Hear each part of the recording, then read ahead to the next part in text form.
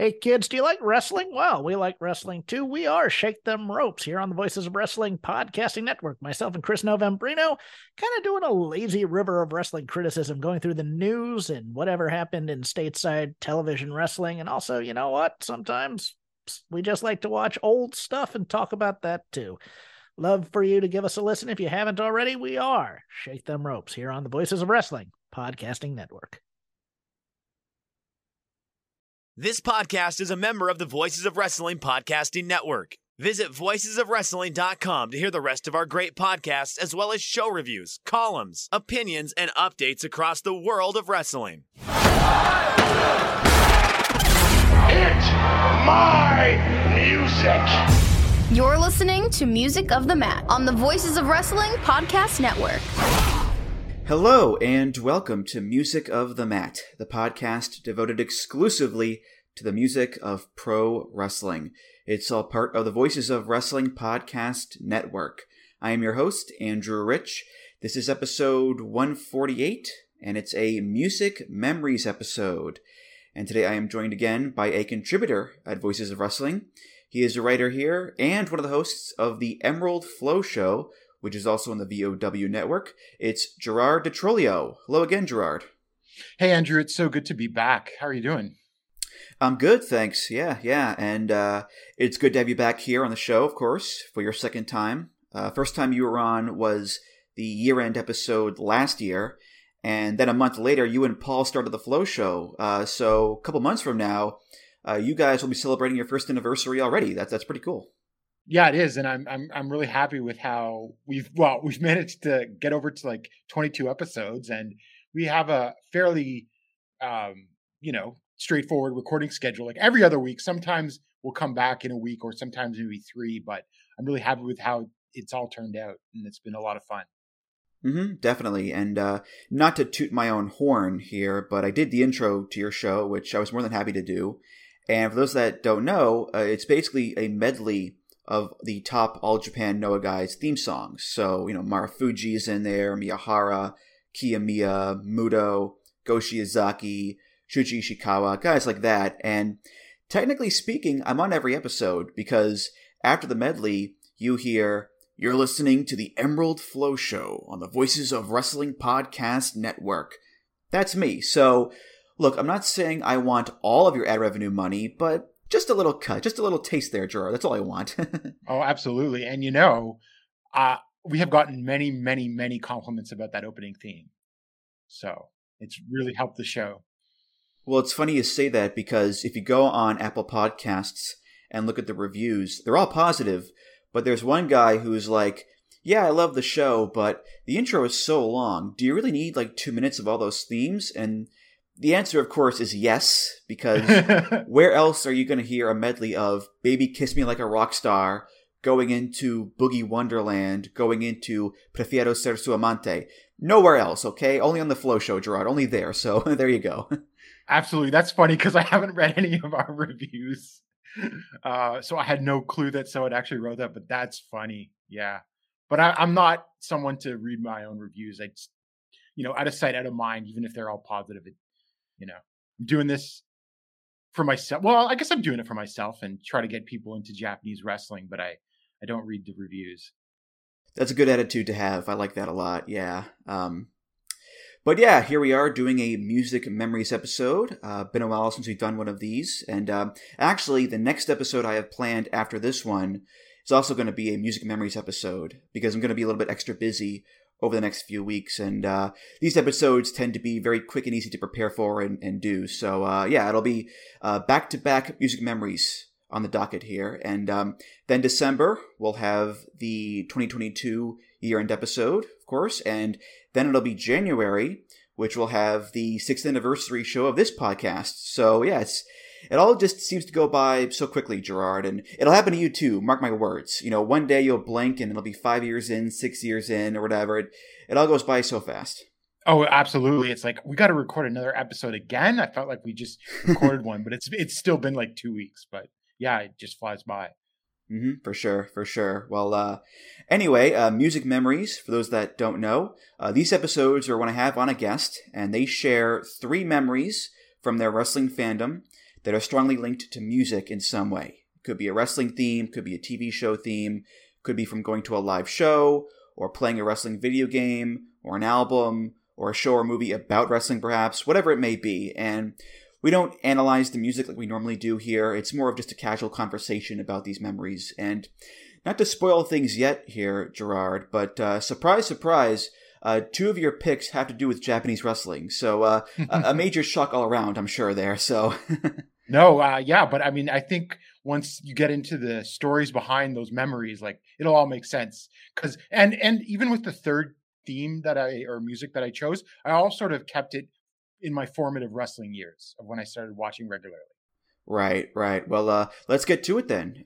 Gerard, what is your first music memory for us? So first music memory is Masato Tanaka's theme, Dangan.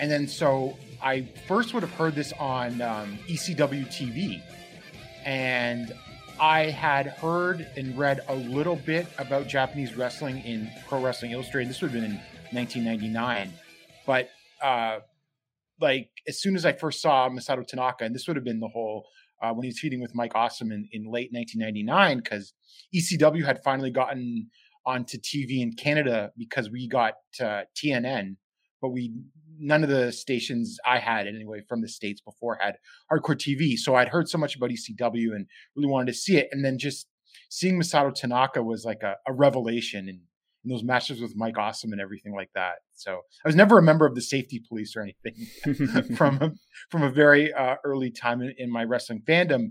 And then so to me, like this theme is all sort of like almost a prototypical like Japanese wrestling theme to me, just like the way it sets up and the guitars and everything. Like it just like that memory of it just like sucking me into like, I got to watch more about Japanese wrestling and everything. And funny story.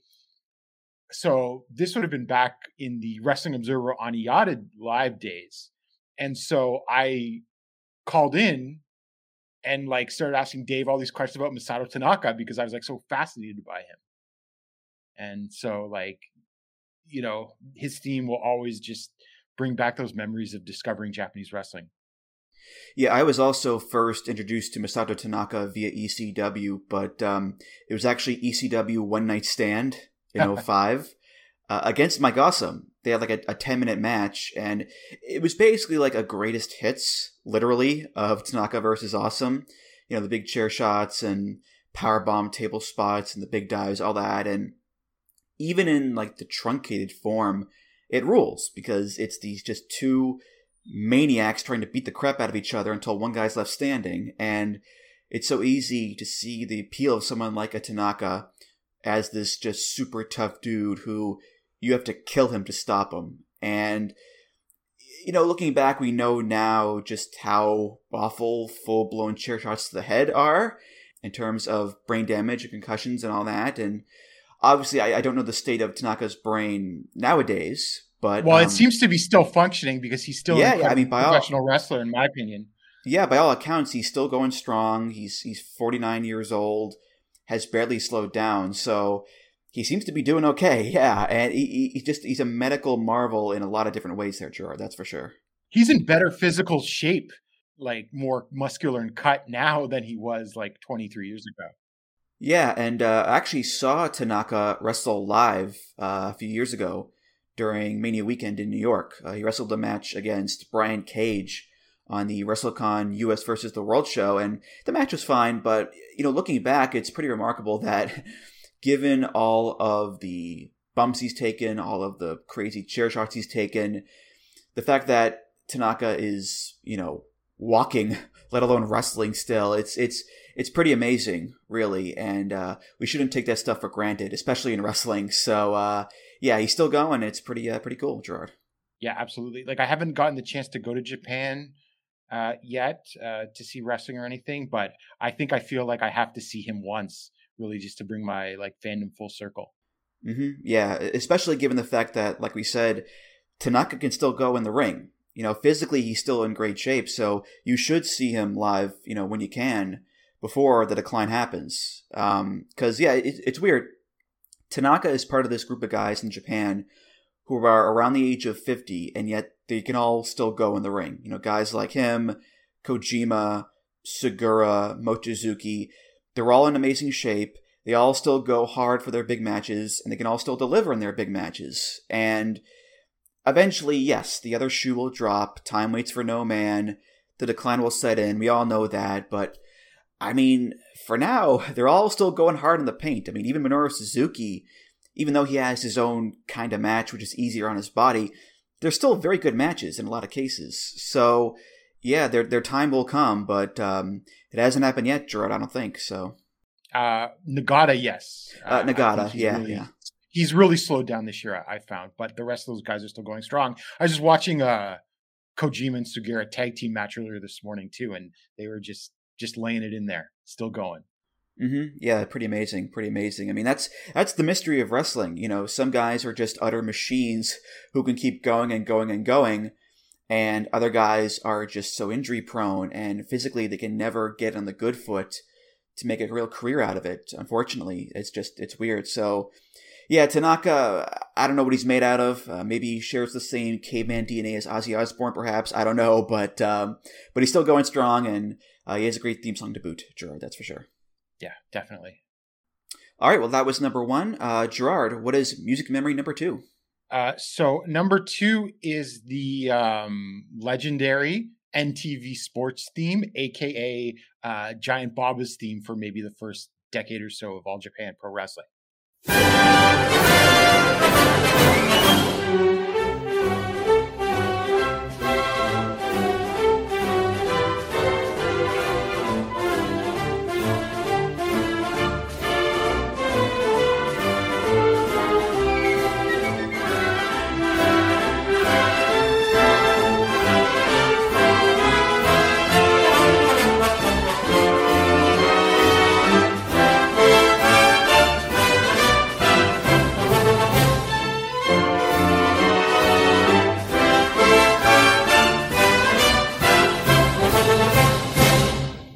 So this would have been the first thing I ever saw when I first popped in VHS tapes that I purchased of Japanese pro wrestling. And I'll tell you this funny story of how I first came into possession of tapes of Japanese TV. Was doing this would have been summer or maybe early spring 2000. I was 15 years old. I grew up in a city, London, Ontario, which is sort of like halfway between Detroit or Toronto. So on a weekend, we do like a mini family vacation to like Detroit or Toronto. So went up to Toronto for a weekend. My grandmother gave me $60. So, and then at this time I was reading on message boards and everything about how people would go to Japanese grocery stores and sometimes they would have the VHS tapes. So I scoured. I'm not even sure if it was I had the internet at this point, but I'm not sure if you could really find like things on the internet. I think I might have used a Yellow Pages. So I found a grocery store from the hotel we were staying in downtown. It must have been a 2 or 3 kilometer walk and everything. So I go and I walk there and I go in and I ask for videotapes. And they had them. They had 15 VHS tapes at $4 each. So I spent all $60 on the tapes. And they gave me this, those boxes that are like long and like narrow sort of thing. Mm-hmm.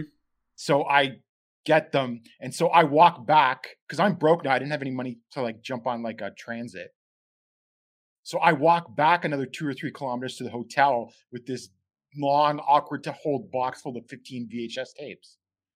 And like, I remember being very like tired and like my arms exhausted by the time I get back to the hotel. My parents think I'm very weird for doing this, of course. Like, Japanese, you're going and spending all this money on Japanese professional wrestling videotapes. Anyway, I have no idea what's on the tapes because they're all labeled in Japanese, but they had dates on them.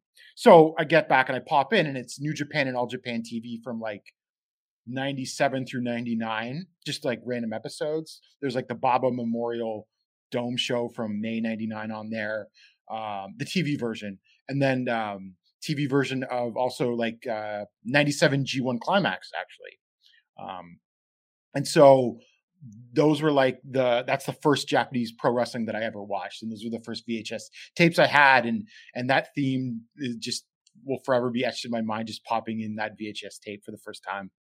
Wow. Yeah. I mean, growing up, we had a VCR player in the house and a ton of different VHS tapes of movies and whatnot, and eventually DVDs as well when they came around. But as a wrestling fan, I came up with Mega Upload and Rapid Share and all these fun little sites where I could download wrestling matches and shows off the internet for free. This is amazing. And as a result, yeah, I have no memories or connections whatsoever to the days of going to a local video store and looking for VHS copies of shows, or tape trading and corresponding with people across the country for various tapes of this show and that show. I mean, that whole era of being a nerdy wrestling fan is so foreign to me. I never really tape traded. I just paid the money for the tapes. Oh, I know that. I'm just saying, like, in general, the whole VHS era, Definitely. Although it's funny because I think I might have been a late adopter to go elsewhere, because I don't know, when does torrenting really start? Because I don't start torrenting until 2005.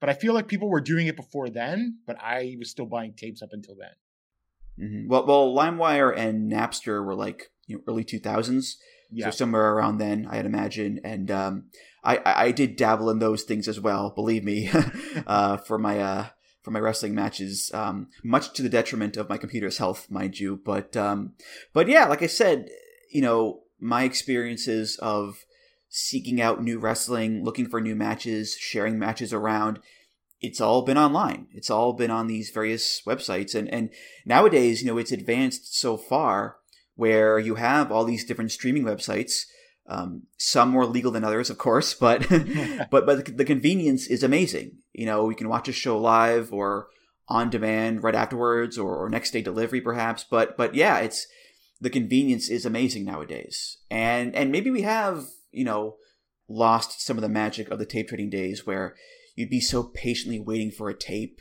and the anticipation would build and build and build and you'd finally get it. It'd be so wonderful. And nowadays, yeah, click a button, you got it right there.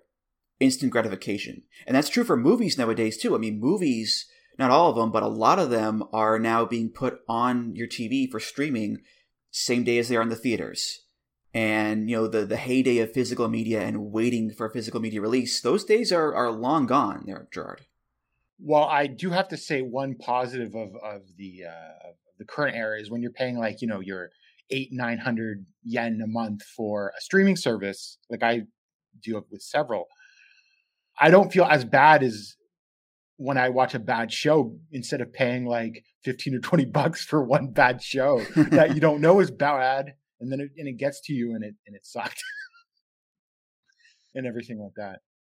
That is nice, yeah. Especially during like a G1 Climax where you're like, okay, the show isn't that good, but I'm still paying like $8 or $9 for 15 more shows this month. Like it's crazy, it costs way less than it did, back in the day on tape, and or even the Ustream days where you'd pay like $150 for the entire tournament. Like, yeah, nowadays it's crazy. It's a steal. It's a bargain, and we probably should be a lot more grateful for it, I think. But and English commentary too in a lot of plans. Yeah, English commentary. The fact that shows are streaming live from across the world onto our computers is like a modern miracle compared to a few decades ago. But yeah, English commentary like Kevin Kelly and Chris Charlton, who they know the stories, they know the wrestlers, they know the moves, they know all of it. It's so amazing how far Japanese wrestling has come to being, very convenient and very available for Western fans like us, Gerard. Yeah, definitely. It's sort of incredible to think about how much it's just changed. Mm-hmm. And with Baba's theme here, I mean, you mentioned changes. Like this is such an old school throwback kind of song, you know. Like it's such a different era entirely in terms of wrestling music, I think. Yeah, it's basically like an orchestra, right? Yeah, it's like a marching band, pretty much. And it's funny, we haven't covered Baba's theme on the show yet, nor a bunch of other, you know, very famous Pro themes, like, you know, Inoki's theme, or Hanson and Jumbo and Tenaru, the Four Pillars, Muda, Chono, those kind of guys. Those are very, you know, very heavy hitters there, but we haven't got to them yet. And I think it's because I've become very Baba-like with how slow I book the big name topics lately. Because, listen, we've done a lot of big name episodes over the years. I had to save some of them for later, you know. I had to save some of them for down the road, but I'll get to all of them eventually. I promise on that. And with Mudo, actually, I'm planning an episode about him for February because that's when he retires. So I figure, you know, no better time to do that one. He's had many, yeah. Oh yeah, reinventing himself and everything. Yeah, it's going to be a tall order, that's for sure, and I'll have to think about how I tackle that one. But yeah, Baba's theme again is such a throwback to, you know, long ago days before rock guitars and synths really took over wrestling music in Japan. Anyway, so yeah, times have changed, Gerard. That's for sure. Yeah, and that's sort of like the theme music that you would have been watching in any sort of sports broadcast in the 60s and 70s before, like, right? Because like once you get into the 80s and 90s, they make all these like epic sounding like NFL themes, or even like the NBA on NBC theme and everything like that. Yeah, Round Ball Rock, you know, right, that music, yeah. So it's a bit of like a more old school sound of like, you know, Wide World of Sports or something in the 60s. Definitely. All right, time now for the third and final music memory for us, Gerard. What do you got? So, well, I mean, it is a wrestling theme, but it's also a song that's pretty well known outside of wrestling. It is Metallica's Seek and Destroy.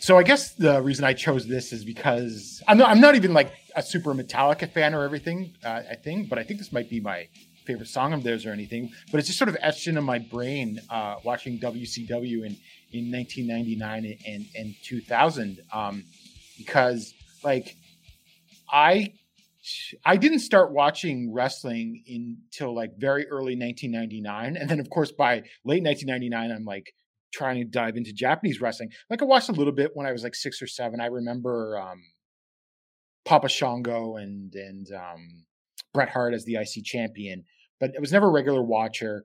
And then, you know, fast forward several years, like I'm like everyone at school's got NWO shirts on and stuff like that. And then so I dove in and it caught my attention and everything like that. And for whatever reason, I'm jumping into WCW in early 1999, which must seem like the most insane time to jump in. But I watched Nitro and Thunder every week until the end, the very end, right? And so whenever I hear Seek and Destroy, my mind, I get the image in my mind of like, you know, the newer Nitro set with the giant logo from 99. Oh yeah, like the gray and black kind of thing. Yeah. Like I can visualize that opening up, like it would open when the wrestler would come out and everything. And that's what like Seek and Destroy reminds me of when they put Sting with that theme and everything like that. Because I think that this was part of like WCW, the music, because they were trying to do all the music crossover with Warner Music. And of course, most famously, like the No Limit Soldiers and everything like that. So this is from that time. And the song reminds me of WCW in those days, which some may think is a little crazy, but like it was formative. Like, you know, I mean, from like immediately when I started watching it, like it was like, Malenko and He Who Cannot Be Named as a tag team, capturing my attention and everything like that. And seeing a lot of the luchadors and everything like that. And maybe there wasn't that many Japanese wrestlers from 99 onward and everything like that. But I remember Muda's run in 2000 and everything like that. And of course, he was involved with Sting in that infamous time. So yeah, it just takes me back to like getting into wrestling, and even if it was quite possibly some of the worst wrestling that was ever been on TV, but it's just part of my formation as a wrestling fan. Mm-hmm. Yeah, if you're getting into WCW in like 99, 2000, I don't blame you for looking at Japanese wrestling like, maybe I should check this stuff out more, perhaps. Well, like, I say this even though I probably watched WWF regularly until like 04, 05, but there was still something about WCW that appealed to my sensibilities more than like peak Attitude era. And if Benoit and Malenko and Eddie and Saturn hadn't jumped in 2000, there's a pretty good chance I wouldn't have stuck with WWF as long as I did, right? Because they were a major reason I kept watching after WCW folded and everything like that. So, a few little things, and maybe I would have not have been as wrestling fan for as long. Although maybe the Japanese stuff would have kept me in, but certainly watching regular North American wrestling TV, like the wrestlers that I was first introduced to in WCW sort of carried me through into like the mid 2000s when I just like threw up my arms and gave up for a while on North American stuff. Yeah, I mean, all jokes aside, it's pretty amazing how we can look back on something from our youth and acknowledge that it's bad, but it's still our youth, and that feeling of nostalgia and halcyon days and rose-colored glasses, whatever you want to call it, it's still really powerful, and it can still give us that wistful feeling thinking back to it. We all know and acknowledge that 99, 2000 WCW was not a good time all around, but I'm sure, Gerard, when you hear Seek and Destroy, when you hear that song, it brings you back to those days, and it gives you a nice warm feeling inside. Same for me. I look back on my youth as a wrestling fan, and 03, 04 WWE was not the be-all, end-all. It was better than it was nowadays, for sure, but back then there was still the Triple H Reign of Terror, there was still Heidenreich and his shenanigans and all that stuff. And was that still SmackDown 6, or is that a little earlier? It was afterwards because Edge had gotten injured, and Benoit eventually moved over to Raw. So it was in that post SmackDown 6 era. But again, I can look back and I can listen to songs like Evolution's theme, or Eddie Guerrero's theme, perhaps, or Rey Mysterio, or whatever, and I can look back on it fondly. And again, I know it wasn't all good. There was bad stuff going on back then, too, in terms of gimmicks and storylines and whatnot. But still, the power of nostalgia and the power of wistfully looking back on my youth is strong. So there you go. And it helps with Seek and Destroy. It helps that it's a cool song, too. And Sting's a cool wrestler. Even though he was, spending that time period mucking about with, Vampiro or whatever. So or they turned Sting heel for the first time. I think Russo did in late 99. I think so. Yeah. I think him and Luger went heel there for a little bit in 99. Which, I mean, the fact that Sting stayed loyal to WCW for all that time, despite the nonsense they kept putting him through, is pretty incredible for sure. Yeah. Well, it's funny because I've gone back and I think because this is before I watched it, but someone like Joe Lanza and his enthusiasm for like WWF tag teams in the 80s and everything. I've gone back and I've watched that and I'm like, actually, this is pretty good. So I wonder what it would have been like to be a wrestling fan that actually like watched good wrestling in their formative years. And I guess that's something I'll never know. And I know a lot of people that are definitely older than me, they'll talk about like their favorite Mid-South and Mid-Atlantic stuff. And I've gone back and watched that. And again, I'm like, oh, this is awesome. So I don't know. I wonder how that would have changed my fandom if I was watching good wrestling as a child or a teenager anyway. Mm-hmm. Yeah, I'm always curious to think about, how my own wrestling fandom would have changed if I started watching it earlier than I did, or later than I did, or if I got into wrestling via a different promotion than WWE, or I started watching Japanese wrestling first, perhaps. I don't know. It's always fun to think about, how your own tastes would change depending on time and circumstance, or if they would change at all. Maybe you're always meant to like what you like in wrestling, and it's just a matter of how you get there. I don't know. It's fun to think about, I guess, Gerard. Well, I think it's sort of fortuitous in a lot of ways, because when I get into it, is a pretty wild time in Japanese professional wrestling. New Japan is collapsing, and Inokiism is starting to take over, and it's funny because like when I get into it, I hear so much about like how Shinya Hashimoto is this incredible wrestler with this aura, and who sold out the Tokyo Dome so many times, but then like he just looked like a jobber with the whole Naoya Ogawa feud. And then there's the Noah split from All Japan, and the only reason that I continued to watch All Japan after the Noah split initially, because I probably never would have kept watching if this happened, is because Kawada stayed, and Kawada to this day is my favorite wrestler of all time. But like he quickly established himself as my favorite wrestler of all time even back then. So that's how I have been watching All Japan for 23 years because he stayed basically. So it's like the little things like that really do shape your fandom for the rest of your life. Oh, yeah, I agree for sure. And with you, your love for All Japan has endured to this day because, you review all the shows for us. That's pretty obvious right there. Even though nowadays, All Japan is not what it once was. Literally, it's a different company, technically speaking. Yeah, technically, yeah. With the same name and same titles and trademarks and whatnot. To me, you're still the All Japan guy. You cover the promotion in your written work. You and Paul cover it on the podcast, along with Pro Wrestling Noah as well, of course. But to me, I think it's just so cool that we have someone like you and Paul as well who cover those promotions and have built up a really sizable body of work of previews and reviews and audio and whatnot. Yes, you do have to suffer through Voodoo Murders matches, which I know you hate. I know that, but you get through it with aplomb. So I applaud you in that regard, sir. So there you go. Well, I was thinking about this because I know that, some wrestling fans will be like, I'll just watch whatever I watch, and they'll jump around from promotion to promotion from hot eras. But I feel like I've always been someone that just, if I'm investing in something emotionally like this, I'm in it for the long haul. And so I find myself, and for wrestlers that I see come up, and now that I've been watching for 23 years, I've seen some wrestlers that I once really loved decline. So it's one thing to see a wrestler that I don't have any emotional attachment in sort of decline, but it's hard for me to like look at Kenta, for example, and say he's washed.